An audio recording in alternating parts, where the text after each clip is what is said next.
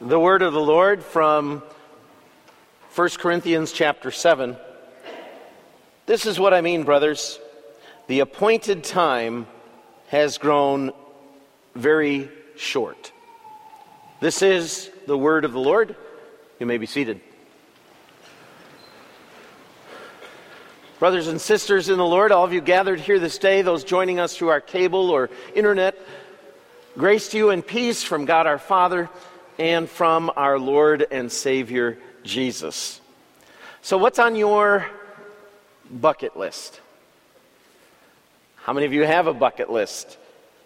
I don't know how long that phrase has been around or that concept, but the concept is one where when someone knows, especially that their life is short, that time is short, they put together a list of those experiences or things that they want to do or enjoy before they, as it says, kick the bucket.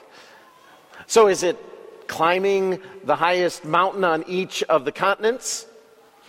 Is it jumping out of an airplane? Is it attending a baseball game in every major league stadium across the country? What's on your bucket list? It's kind of fun to think of. It's even funner, some say, to pursue. But again, the reason for it is especially pronounced when someone has, for example, received a word that their time is growing very short.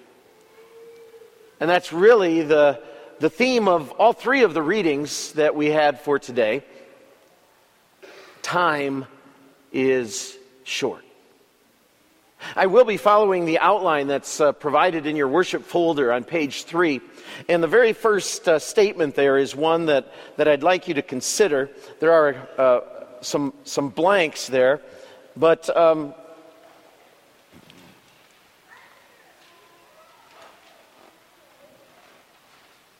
it reads as follows: what you believe about tomorrow affects how you live today. What you believe about tomorrow affects how you live today. It only stands to reason, doesn't it? That if someone believes that they only have so much time left, it's going to change what they may see as priorities for their life today. So let me ask you, how would you live differently if you knew that the end of the world was imminent? Our Old Testament lesson actually gives us a little example of that. You might recall the prophet Jonah. He's probably better known for the whole experience with running from God the first time God sent him to Nineveh, and not wanting to go there and ending up on a ship sailing away and then realizing that the storm was on account of him. He told the sailors to throw him into the sea. The sea became calm, but Jonah was swallowed by a large fish for 3 days. Well, after that whole ordeal, when the Lord spoke to him a second time, well, Jonah responded. And so he went to Nineveh. Now, Nineveh was not in Israel. It was a city outside of the promised land, the chosen people. But yet God is God of all nations and all peoples. And he told Jonah to proclaim a particular message there. And boys and girls, I bet many of you might know the answer to the number of days that God was going to give the people of Nineveh to respond. All right? And so on the count of 3, I want any boy or girl that's here that thinks they know how many days did Jonah tell the people they had until their end was going to come. I just want you to say that number on the count of 3. So here we go. 1, 2, 3. I think I kind of heard a 40. Well, if you did say 40, you were correct. Yet 40 days, Jonah said to the people, and Nineveh will be overthrown. Their world was going to come to an end. At least that's the message that God had Jonah proclaim. Time was short. How would they respond?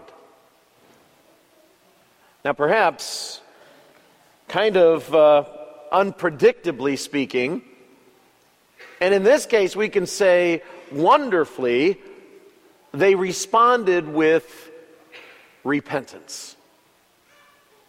When they heard the message, they believed God. They believed what He told them about tomorrow.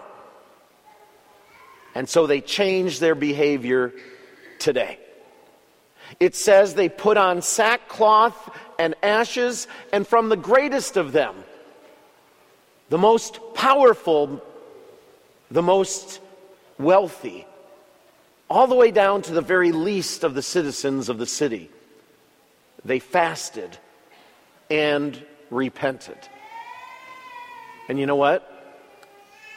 God had mercy on them. He relented, we're told, from the disaster that He was going to bring upon them. You see, when God calls people and shares His message of law and repentance, His mercy is always there to respond. So let me ask you, was repentance on your bucket list? Now maybe you might say, I do that every day. And in fact, we're called to do that as Christians, aren't we? To repent of our sins and to be reminded of God's grace every day. But something tells me that the word repentance doesn't make the list for many people's bucket list. I guess it's not exciting enough. Or maybe it's not adventurous enough. Or, quite frankly, maybe many people don't even want to think about that. That they could somehow be wrong when it comes to their relationship with the Almighty. But if the end is coming, if your time is short, then where should repentance be on our list? The Lord knows. And you know what? He is waiting with His mercy and His compassion, His love and grace to forgive us whenever we turn to Him. The account of Jesus calling the first disciples along the Sea of Galilee is also a message that had something to do with the time being short. In Mark chapter 1, we heard these words, "The time is fulfilled," Jesus said, "and the kingdom of God is at hand." Hey, wake up, people. Something's happening. The time has come. The kingdom of God is here. That's the message that Jesus shared. And as He shared that message, He had specific message for Peter and Andrew. And for James and John, He said, "Follow me." And they did. Obedience is the way that those first disciples responded to that message that said, time is short, the time has come, and they obeyed. Now, I don't know whether anyone here feels that God is calling them in as life-changing a way as He did those first disciples. It's possible. God certainly works in different ways at different times with different people. And there have been those who have left their previous careers or their situations and have moved or changed jobs or pursued more education or perhaps in some cases have gone into the ministry of preaching or teaching. But yet God has a message for each and every one. The time has come. The kingdom of God is here. Now follow me. Obey. Do what I ask. I have a feeling many of us know what God means by that. Even though it may be as unique to us as it is to each and every one. But he says the time's now. Listen, obey, follow me. And he promises to bless and to keep us. It's in that context that we now arrive at our epistle lesson from 1 Corinthians chapter 7. And let me say this, that I think those who put together the pericope readings, that is the series of Bible readings that in our church we follow, that over the course of 3 years we read from many of the scriptures in the Bible, but we certainly don't read the entire Bible from the lectern in 3 years. I would think that those who put together such a schedule would find it very easy to have simply not included this reading from 1 Corinthians 7. In fact, nothing from 1 Corinthians chapter 7. How did you feel when you heard those words? When the vicar read those words where Paul says, well, first of all, he says that same thing about time. He says this. He says, the time, or the appointed time, has grown very short. But then he goes on to say, from now on, let those who have wives live as though they had none, and those who mourn as though they were not mourning, and those who rejoice as though they were not rejoicing, and those who buy as though they had no goods, and those who deal with the world as if they had no dealings with it. At first blush, it certainly seems as if there is word against marriage or against having interactions with anyone or anything. But that's where this context is so important. Paul is not speaking in general that husbands or wives should not love and keep and cherish their spouses, as is made clear in the entire scriptures. But instead, he says, because the time is short, he says, I want you for a moment to forget about all of the other stuff that's going on in your life. I want you to focus on what is the number one thing. And in his words, I believe that that would come across as undivided devotion to the Lord. Undivided devotion to the Lord. Now, Paul recognized that the time was short, that Christ could return at any point. The end of the world could come in 40 days or less, for that matter.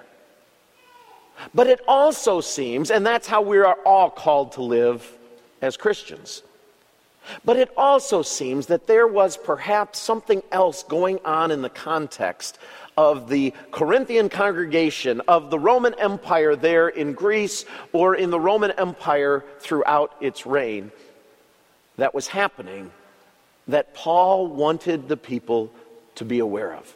Just a few verses before our text, he uses the reference and he says, in light of the present crisis that is there. You see, these words and instructions come in the context of time is of the essence. And we need to focus on what is the absolute most important thing, serving the Lord.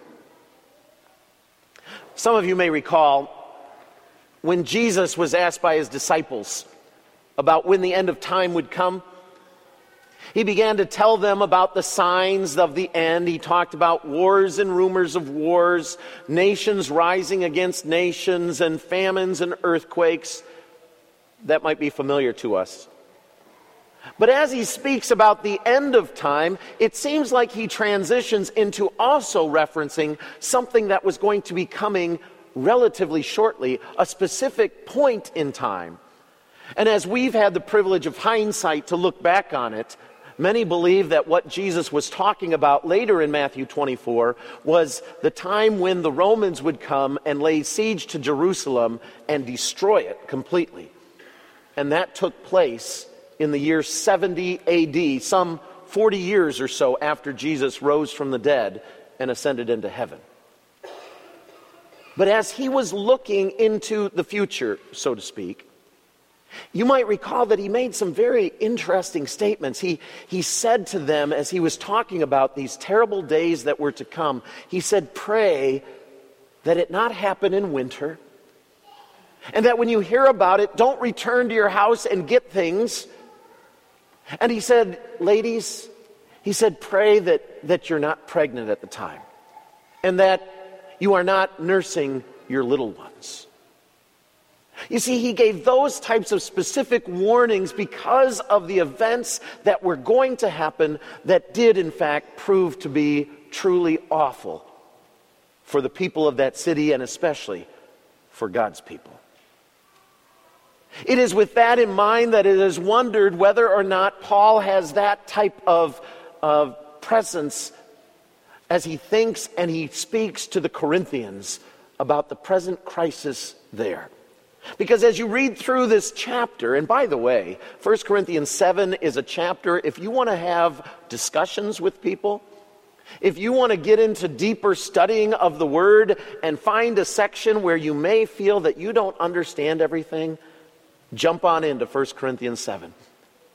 You see, I think the Lord gives us these types of sections in Scripture to keep us coming back, to keep growing, to keep studying, to keep coming together as Christians in worship and in Bible study and in fellowship, so that we can wrestle with what He has for us. But as you look at those, you come across this chapter where it seems as if Paul is saying, it's really better if nobody got married and everybody was single like I am. Well, that's certainly how it can come across. But as you read it, and as you study it, you recognize that Paul was not saying everybody be like I am, namely as a single person. But he prays that everyone would be celibate, would have that self-control as he does. He recognizes that the life of singlehood is, in fact, a special blessing and grace. But that with marriage also comes the responsibilities of taking care of each other, of loving and raising and nurturing. And in the midst of a crisis, that can make things even more difficult and challenging. And so he says, I would spare you those things if you have a choice. But having said that, one thing that needs to be pointed out is that someone can have undivided devotion to the Lord, regardless of whether they're single or married, our grandparents or our parents of 12 kids. Because loving one's spouse and loving one's family is one of the ways that we show that we love God as well. And that's what God calls us to do. To love Him in whatever state we are. Whatever our circumstances, whatever our situation, is to perform undivided devotion to the Lord. One can love God through loving one's spouse and family. One can love God with everything they have of heart, soul, and mind, even in the midst of the crisis, even when time is of the essence. Now, if all this talk about time being short, or of a present crisis, if that brings any anxieties to you, if that makes you worry or fear or wonder what's going to happen, you can only imagine what the Corinthians felt when Paul wrote these words to them. But that's why he also included these words. From both verses 32 and 35, he said this, I want you to be free from anxieties, he says. I say this for your own benefit. He does not want to lay any laws or bind anyone's conscience. He wants them not to worry. He wants them to know that God has their best interest in mind. And so, Perhaps we can conclude with that summary: time is short. Don't worry. Serve the Lord. In Jesus' name, amen.